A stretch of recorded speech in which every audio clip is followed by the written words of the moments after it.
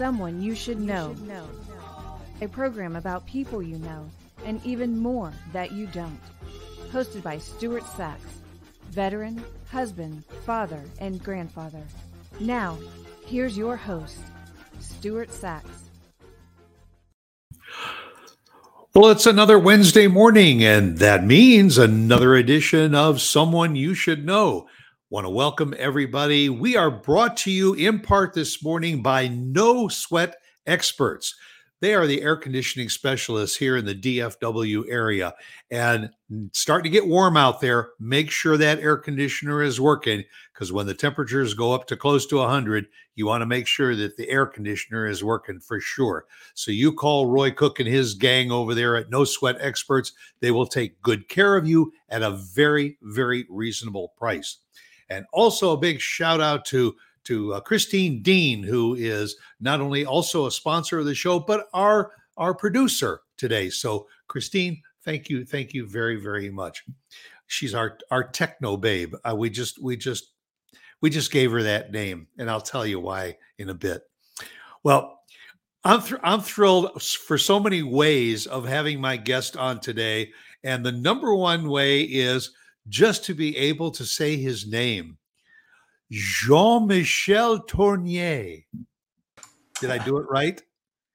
Yeah, very good. You did good. But, you can also call me the captain, or Jean-Luc Picard, captain of the U.S. Enterprise, if that's easier for you. By the time this show is over, I'm going to be calling you so many different things, because the other catchy phrase I was going to throw in later, I'll do it now, is that this show is not rocket science. Except today it is rocket science, because I have an actual rocket scientist on the show with me today. And how often does a guy get to say that? That's true, Stuart. And that's been a great brand for me as a LinkedIn rocket scientist, but I'm an actual rocket scientist. But nothing as fancy as opposite sexes with you and Lauren. I thought that was very, very smart. So, I mean, that was a natural. I didn't have to make up the name to do that. That worked out beautifully. It was all right. Well, so right from the get-go, from the accent, we can tell that you ain't born and raised in Texas. No. I was born and raised in France a while back. And, I've had I think everybody's got a very interesting story and interesting journey. So, first of all, thank you so much for having me on the show, Stuart. And we owe it to Christine, our techno babe in the background, who actually introduced us. That's right. And Christine's always got her antennas out there checking, and she contacted you and she said, "Boy, I got a good one for you." And we met, we talked a little bit, and we said, "Hey, let's get together and we'll do a show." So you were born. Tell us a little about your childhood growing up in France. Yeah, so I come from a family of engineers and mathematicians. Okay, so we call this the boss of math. So I have a little something on my head, and in the family it's known as the mount of mathematics. Apparently everybody in the family has it, and they love math and physics and engineering. Must be true, because my mom was a high school math teacher all her life, so she managed the home and the career at the same time. My dad graduated from the top professional engineering school in France, École Centrale of Paris. Gustave Eiffel, Peugeot, all those great names, great men graduated from that school. Eiffel, who also designed the inside of the Statue of Liberty, which was a gift from France to the United States, right? And something interesting, which is part of my story as well. So my dad's two sisters were the first female engineers to work on the Phoenix and Super Phoenix nuclear reactor in France. It was very unusual for women to go into engineering in those days, right? And when I was doing my military service, actually in France as a young man, right after graduated from École Centrale, so my dad pushed for me to graduate from the same school, even so I wanted to go to Toulouse Aeronautical School, right? Because I'm always passionate about space and flying objects. And so I had a chance to work in Saclay, where the nuclear reactors were, and have lunch with my aunts at the time. They were still working there when I was working there for a year. So it was a pretty amazing experience. It's amazing. So, I mean, is it fair to say that you were kind of the nerdy kid when you were growing up because your head was into math and physics and everything? Now you hit it on the nail here, Stuart. Got a lot of attention to help with tutoring and help with homework, but never got the girl. So. But things have changed now, right? We've seen this in more recent years. Nerds are running the world now, right? So here we go. We're coming out strong. You're absolutely right. So you spent your entire childhood and your educational career in France. Then where was the point that America came into the picture? So it's a good question. So and that's where the story really starts, where the everyday magic actually applied and showed itself in my life. So I was on top of the world. I was how old was I? 23 years old. I had master degrees in applied mathematics and computer science. I had my professional engineering degree from École Centrale of Paris. I was offered a job at the French CEA, Energy Atomic Commission of Saclay, so where my aunts were working, to design spacecraft. So I was on top of the world. I could have had any job I wanted, right? So you ask yourself, what happened to this guy, right? Right. Well, and then one night I had a very, very powerful dream. And in this dream, I was desperately searching for my soulmate. And I knew in my heart of heart that I had to travel to a faraway country to find her. So here's your answer, Stuart. So I came to America in search of my soulmate. True story. Now, the universe has a way of helping along the way, right? So it just happens at the time, the man, Professor Mohamed El Gang, director, Regents Professor at the University of New Mexico in Albuquerque, and director of the Institute for Space and Nuclear Power Studies, was doing a sabbatical in Saclay. So he and I worked together for a while. Then he left. He came back to the US after his sabbatical. I took over his research, completed the research.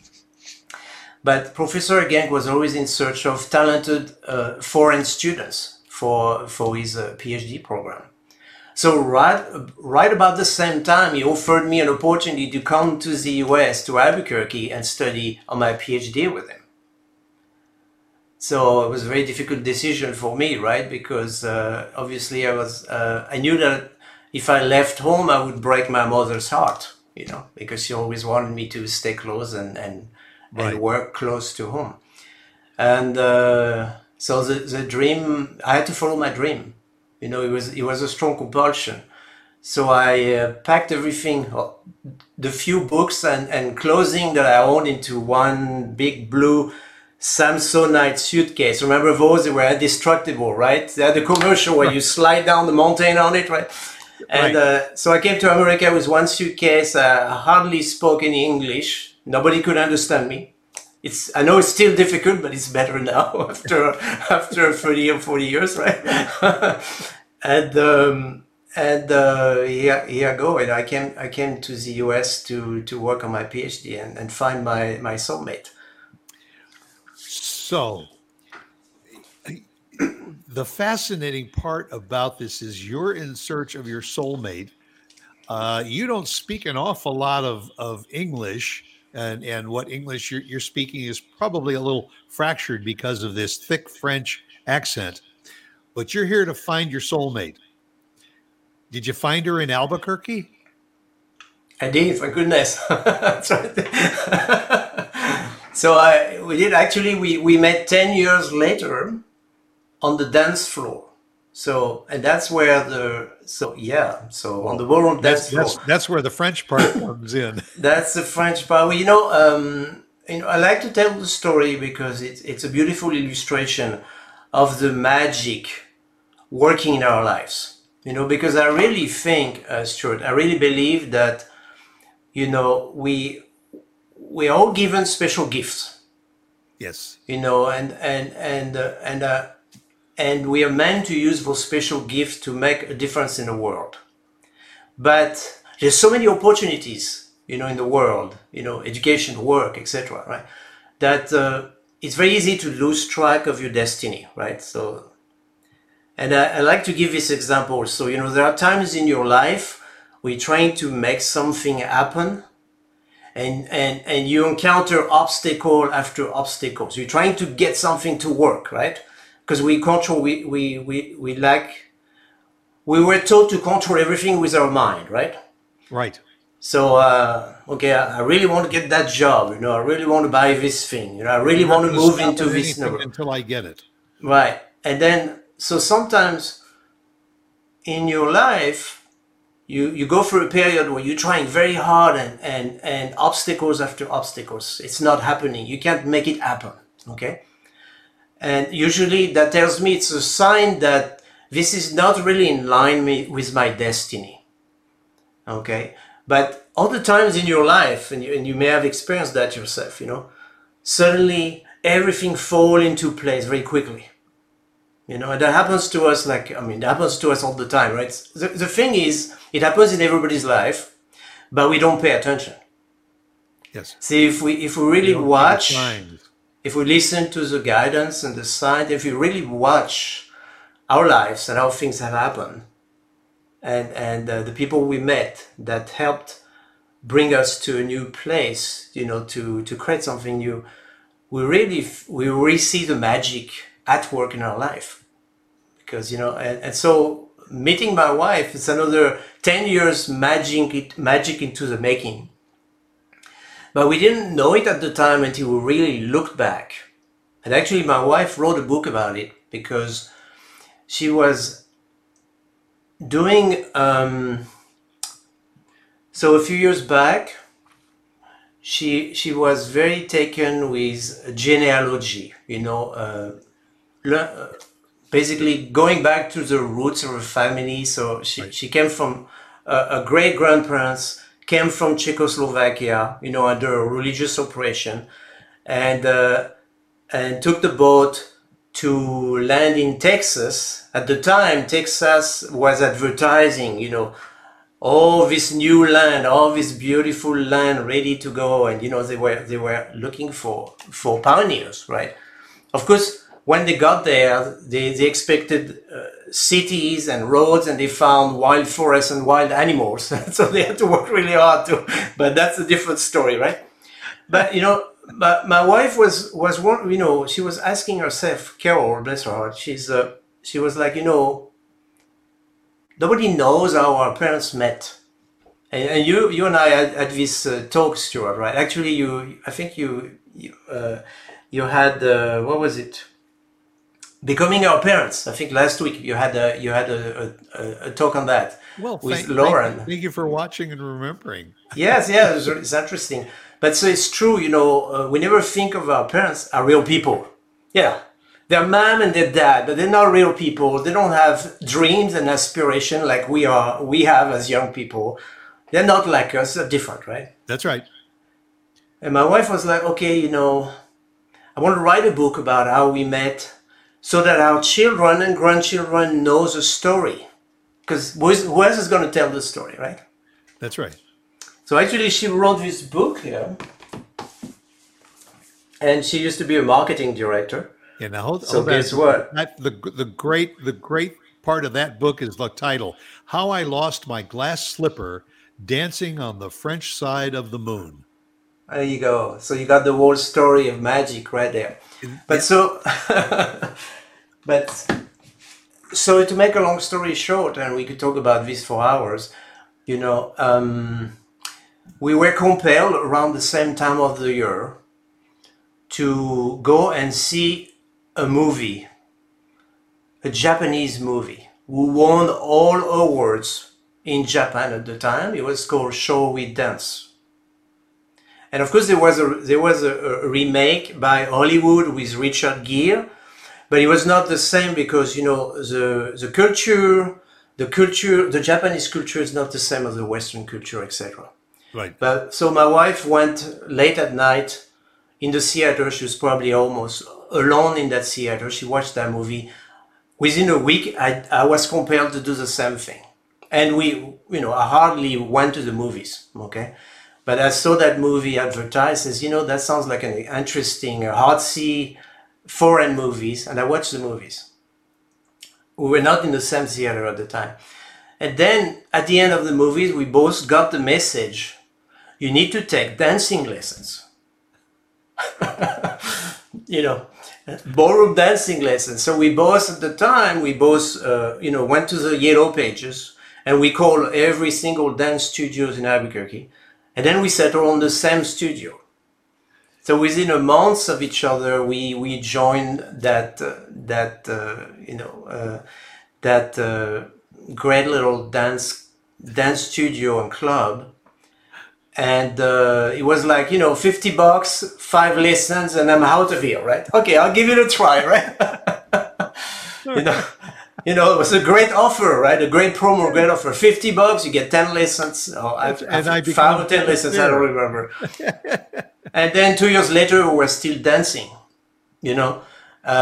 So we joined the troupe, we were doing openings of, gala openings, the openings of a new museum. We were going to retirement homes to do some gigs and dance shows. So it was a really exciting time of our life, actually, because it was very, very fun. An amazing group of people. We had a lot of fun. You were still dating at this time, or you were married at this time? Yes, we were dating at the time. Carol tells me until I proposed in Paris on the eve of the new millennium, she told me she claimed she still didn't know we were dating. So you got engaged at the Millennium in Paris. Yes, that's true. That's probably the dream of a lot of women. To get engaged under those circumstances. It was pretty romantic, but I wanted to make sure she'd say yes. So well, how could any woman say no to that? So I got the girl. I finally got the girl. I finally got the girl. I proposed to my wife in the stockroom of a shoe store. Well, were you buying her shoes? No, I owned the shoe store. Oh, you owned the shoe store. And we just happened to go in the stock room, and I opened up a ring, and I said, "Would you marry me?" And she said, "Yes." I don't know if my circumstance is quite as romantic as yours, but we're still together after all those years, so you must have done something right. We both got the girl. We both got the girl, and that's what it's all about. And so, so it was very interesting. But when we look back at all the different events, all the little nudges and pushes that allowed us to eventually meet. So the thing you don't know here, because it doesn't seem like a lot of magic, but actually, so the night of her birthday, it was a masked ball. Okay. So it was a pre-Halloween ball that our dance club hosted. So we had a lot of fun during that night, but it is at the end of the ball that dream came back into my heart again.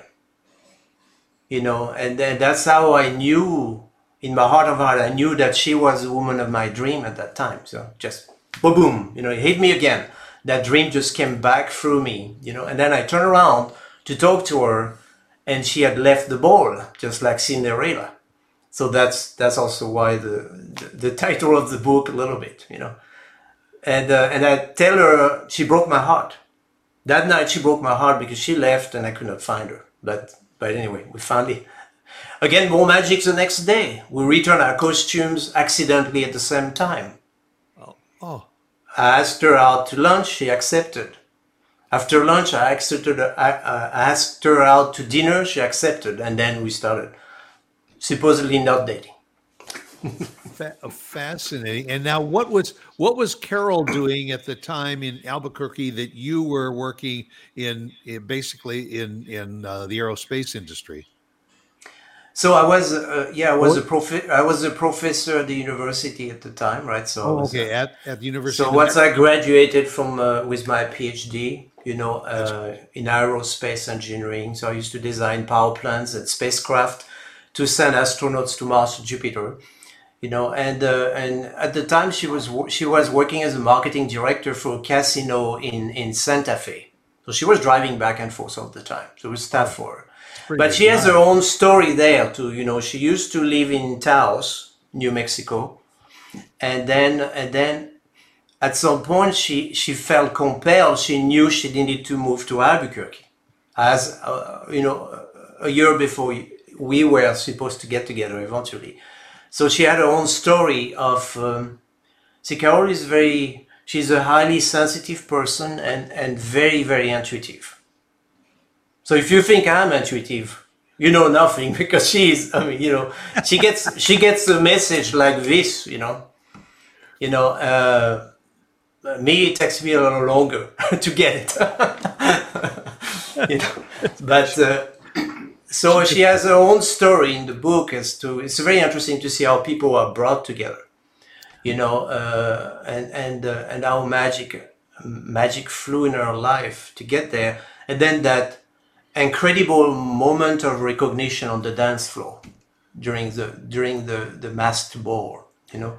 So, but it takes a while before you put all those pieces together when you look back, you know, because I really believe magic works in everybody's life, but we just need to pay attention. If we pay attention, we will appreciate a lot more of where we are and the people we meet and what we're doing now, you know. Well, I think that also allows you to see the signs of that magic in order to perpetuate it further into your future, so that you don't it's just not a one night stand and it's gone. You find that magic and you say, how do I keep this magic alive?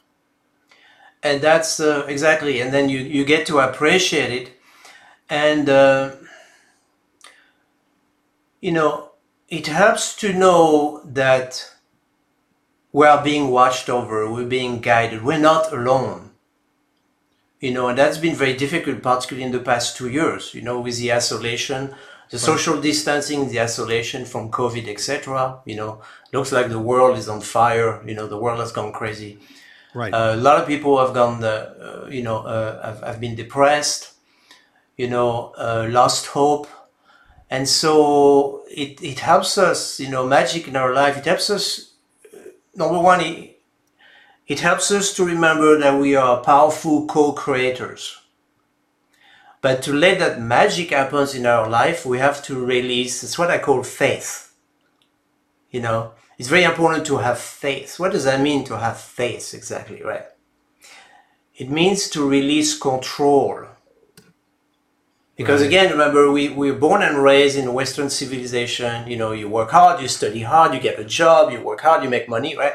And we think we control everything with our brain, right? With the mind. We control everything with the mind, which is really the masculine energy at work, okay? And we need to find the right balance between the mind and the heart to allow the magic, the energy to flow into our life. But we have to release control, knowing that we are guided, knowing that we are loved and taken care of. And if we let that happen, we're very likely to flow back into on the right path of our destiny. That's what I believe, and I've seen it at work in my life and in our life. It's amazing. It's amazing when you can embrace it and you see it at work. So you did this in Albuquerque. Then how did your, well, I guess the natural question would say you're in Texas now. Was there anything in between Albuquerque and North Texas? So it's more magic. You want more magic, More Stuart? magic! It's more magic. So okay, so I'm gonna tell you something crazy, right? So I was a professor at the university for nearly 20 years, and I didn't tell you, but as a young boy, I watched Neil Armstrong land the Apollo 11 on the moon. At the time we have those gray little, TV things that were very heavy and bulky, right? Right. And I've all With the rabbit ears. exactly, and it was all black and white, of course. Yeah. And that ignited a fire in me of course I wanted to be an astronaut. Big surprise, right? But I wanted to design spacecraft. I wanted to explore the universe, and so that offer from Professor Genk, helped me do that. So he became a mentor. Under his leadership, I'm a highly recognized and published author with 200 publication and international journal papers, etc. I got to work with exciting agency. So I did my PhD under a NASA grant, NASA Glenn, not far from Chicago, where you spent a lot of your time, where you grew up, I think, if I remember. Yes. So near Cleveland. So it's the coldest place on Earth that I've been to. In the winter, on the Lake Erie, at NASA Glenn Research Center, where I was doing a presentation. Oh my goodness, it was cold and the wind was blowing. You could walk across the lake to Canada. That explains it, okay. And so, I worked with the Jet Propulsion Lab, a national laboratory like Los Alamos, Sandia National Labs, the Air Force Research Lab. I worked with them for 2.5 years. It was amazing experience. And I got to design, power plants, the new hydrogen economy, nuclear power plants. I got to design spacecraft. So I've had an exciting first career, right? So you would think I realized my dream, okay? But so what happened as a professor at the university, I discovered my passion for mentoring and coaching others. And I saw the impact it had in other people's life. And also remember very young, I was a tutor for my siblings and my schoolmates as I was very young. Yep. So I've always been a teacher at heart, Especially in math and science. Math and science, right? And now a little bit spirituality too in the mix, right? So as a career coach also, so I'm a business coach, but also a career coach. So I've worked with a lot of people in the past 2 years who are in transition, because with the pandemic people started asking the tough questions, making tough decisions. Very few people are satisfied in their job in America. You've heard the stats, 75% of, you hear Tony Robbins say it all the time, right? 75% of Americans are unsatisfied in their job. But people stay in their job out of fear for different reasons. It's the security aspect of it. The security, right? But the pandemic has just thrown all of this out the door, right? So, 41% of people in America, in the world, according to the Great Resignation, a survey by Microsoft 2 years ago, are ready to quit their job. In the past few months, 5 million Americans are quitting their job every month, still now. So why is that happening? It's happening because people now are asking the tough questions: is what does it really what really matters to me? What is important to me? Okay, so so now they have the courage to quit a job, because now other fears have overcome the fear of being jobless.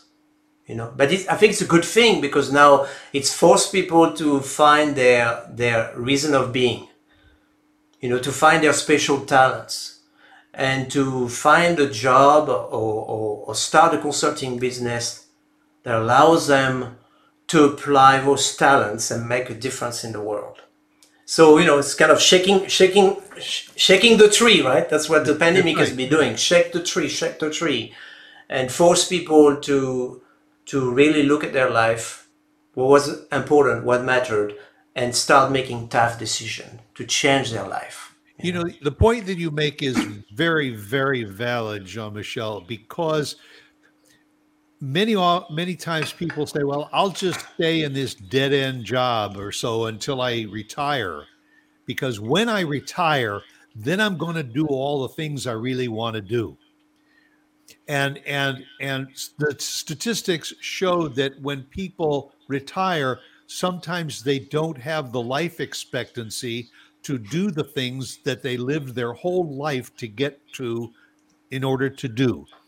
And so what you're saying is by working with people and showing them that, instead of staying in this job until you're 65 or retirement age, whatever, that maybe what you really want to do is what you should be doing today. And you need to prepare yourself for that. And I highly encourage people to do that. Don't wait until it's too late to do the things that you really want to do. That's very true. That's very well said, Stuart. And it's something that I see about. It's learning to live in the present. It's difficult for us to do because the past is always with us through regrets. Well, we have regrets. Oh, if only I had done this. If only I had done, my life would be different now, right? Yes. And then we are always concerned about the future. What's going to happen? Do I still going to have this job? What about my family? I'm concerned about my children, right? What world are they going to live in? Okay. And so we live with regret of the past, fear of the future. Instead, we should spend a lot more time in the present moment. Enjoying being alive, enjoying what we have now, being grateful and being present. So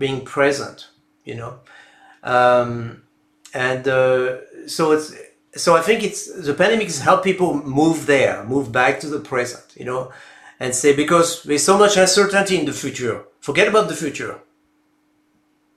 Let's be present. Let's enjoy the present moment, what we can control now. Yeah, every once in a while you hear the story about somebody that maybe they've had a fairly lucrative career, and after a number of years they say, that's it. I'm going to sell the house, get rid of all the furniture, and I'm just going to buy myself a big travel bus, and I'm just going to take off and just travel all over the country and just see what I want. And they're young, they're in their 30s, maybe 40s, and they do that. And we, who are still struggling to get by paycheck to paycheck, say, oh man, what a great idea. I wish I could do that. And the reason that I say that is because this person wished that they could do it, and they did it. They decided that was the way to do it. And I'm not saying that that's the best scenario for everyone, but if you're just not happy getting in that car every day and turning the key on and driving down to that office, that you may want to reinvent yourself.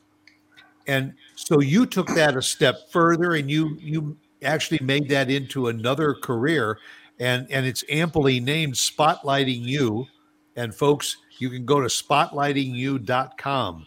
That's the website, and learn a little bit more about what Jean-Michel is doing now, because it's fascinating to see what those avenues are that you have open to you to at least consider. You may say, well, okay, it sounds great, but maybe I better stay where I'm at for now. That's your choice. But Spotlighting You is an opportunity for people to assess who they are, where they are, and where they want to be. Is that correct? Yes, in a sense, Stuart, and you know, I like what you said about people having the courage to reinvent themselves. You know, that's what's happening now, and it's okay because remember, you are supported, you guided, you loved, and you have special gifts. So it's okay to change your life, to embrace those special gifts and use them to make a difference in other people's life. Right. So you know, so again, it's finding the right balance between the mind and the heart, the masculine and the feminine energy, right? So having the courage to listen to your heart a little bit more and know that everything is going to be okay if you are following your heart and if you are on the right path of your destiny, what you are called to do, okay? So obviously through the pandemic, we've seen a lot of people reinvent their life, you know, as a career, reinvent themselves. As a career coach, you know, I started 7 years ago as a career coach. Prior to the pandemic, yeah.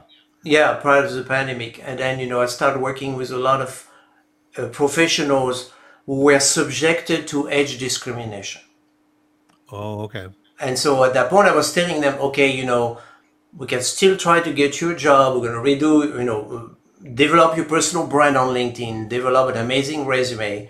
But you need to know at some point in your life, you're going to have to start your own consulting company. Unless you're ready to retire, buy that boat. That's me. I want to buy a boat, right? Sell boat. Like I used to love selling when I was a young kid.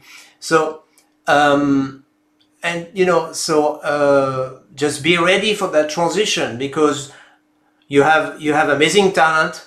You have too much experience. You're too expensive for your next employer. So the next logical step is going to be for you to start your own consulting business, you know. So I started helping my clients build their own consulting business. And then eventually I moved, you know, I basically moved to business coaching to help established businesses already in place grow using the amazing power of social selling and LinkedIn. You know, and of course, when the pandemic hit, that forced a lot of people who thought that they were safe and secure. All of a sudden, businesses were closing their doors, either permanently or temporarily.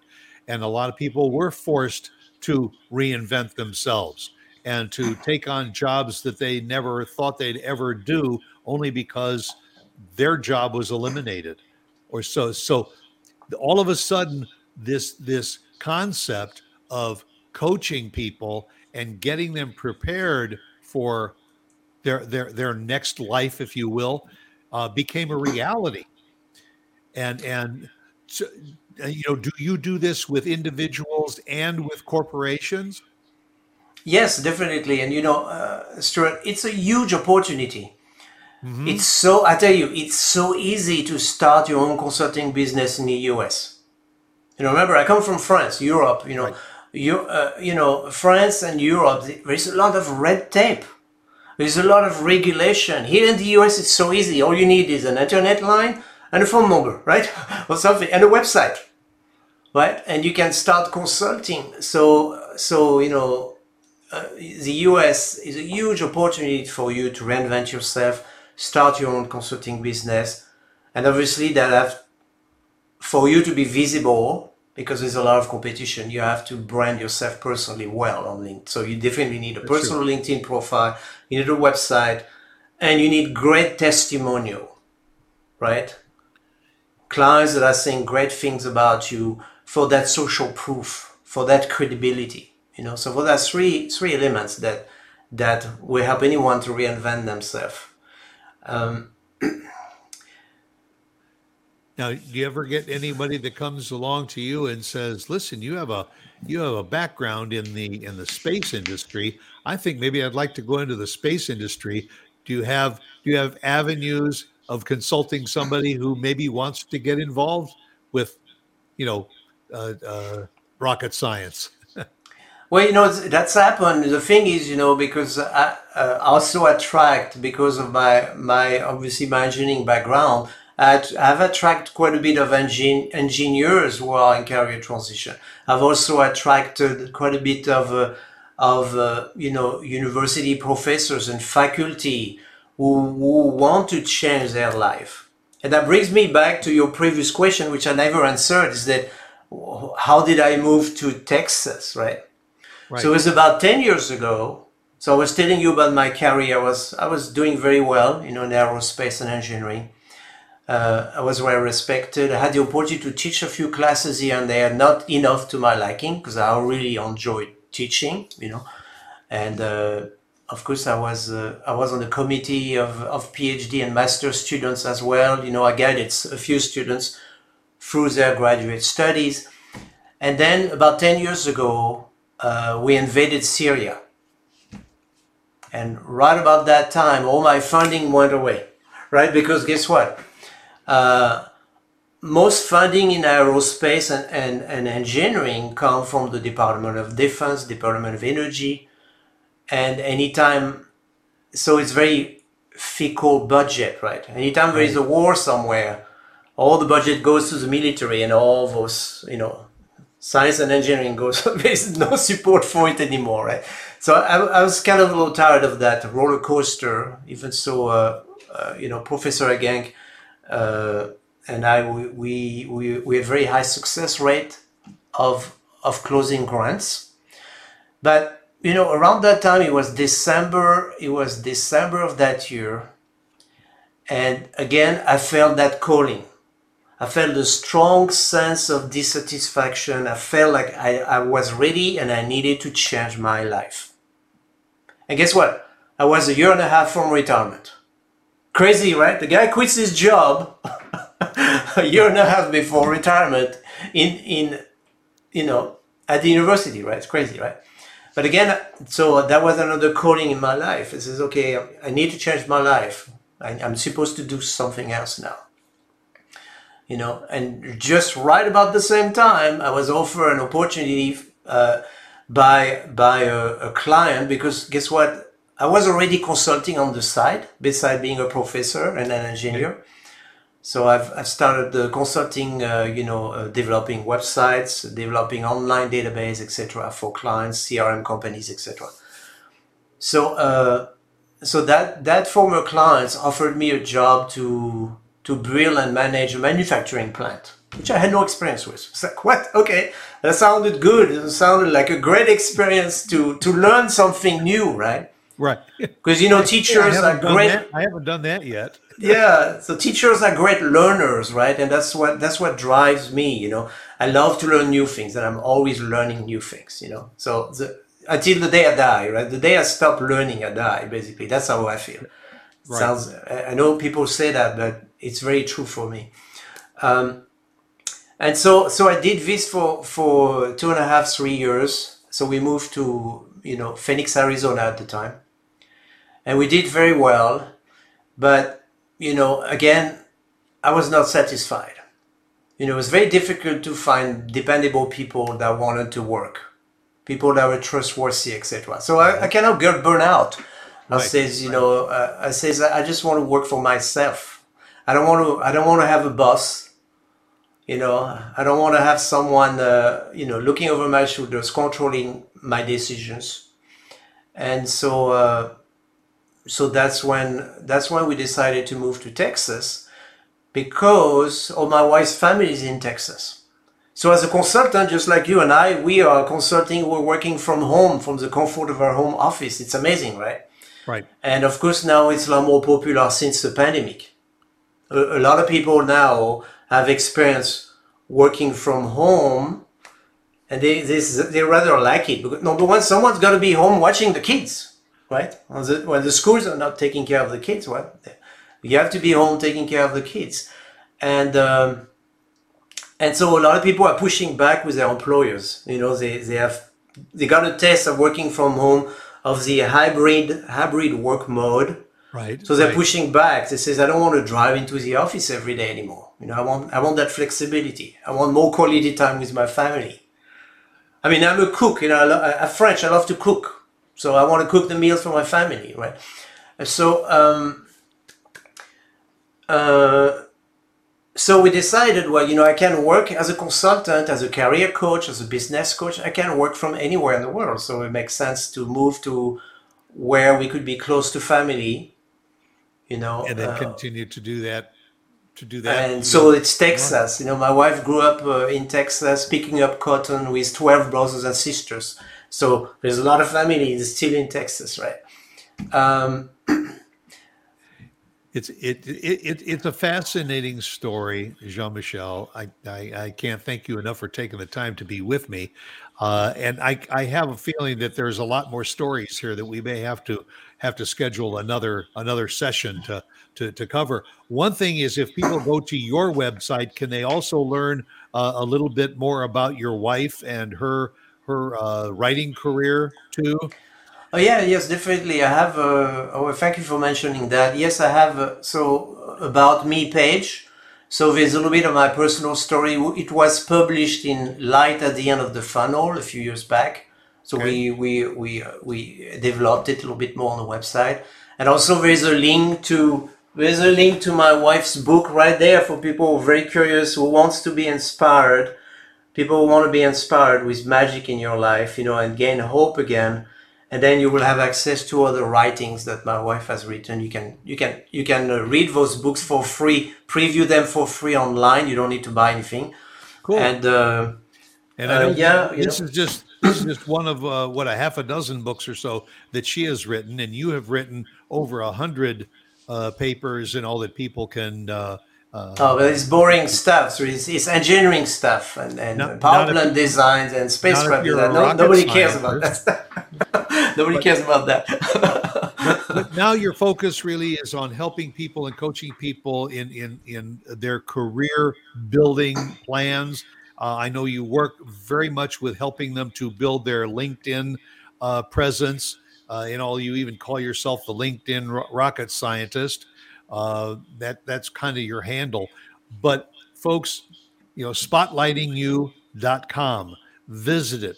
Reach out to Jean-Michel. Say, hey, I saw you on that show, and you're a pretty neat guy, and I want to know more about you and about what you do, and maybe how you can help me reinvent my life. So, and thank you for the shout out, Stuart. And I'm happy to offer a free consultation to anyone who wants to learn more. I made a point to know a lot of my 9,000 connections on LinkedIn. So actually, in the past 6-7 years, I have talked to probably 3,000 of them. Wow! And most of them through free consultation, etc. So don't be if you like to talk, learn more, share your challenge. Please feel free. I'm happy to give you a free consultation and learn more about your own superpowers.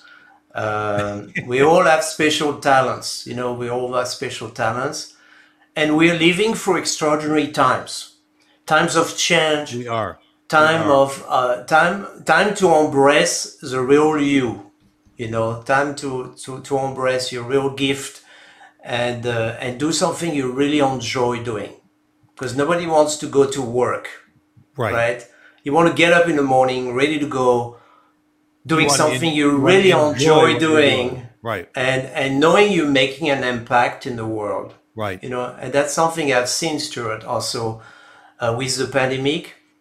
We see the birth of new entrepreneurs who are not in the game just to make money, but we are in the game to change the world, to make an impact in the world. So those heart conscious entrepreneurs, they are coming out. And so it's a beautiful time of transformation. Well, I always end my show with a quote: "Be yourself, because everyone else is taken."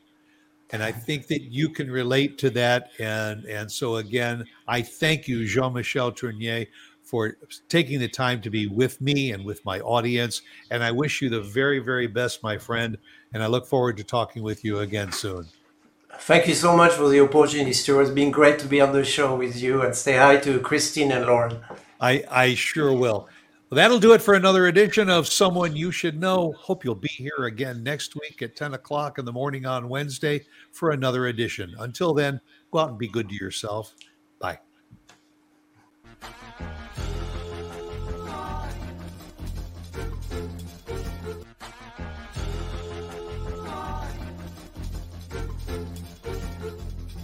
Someone You Should Know.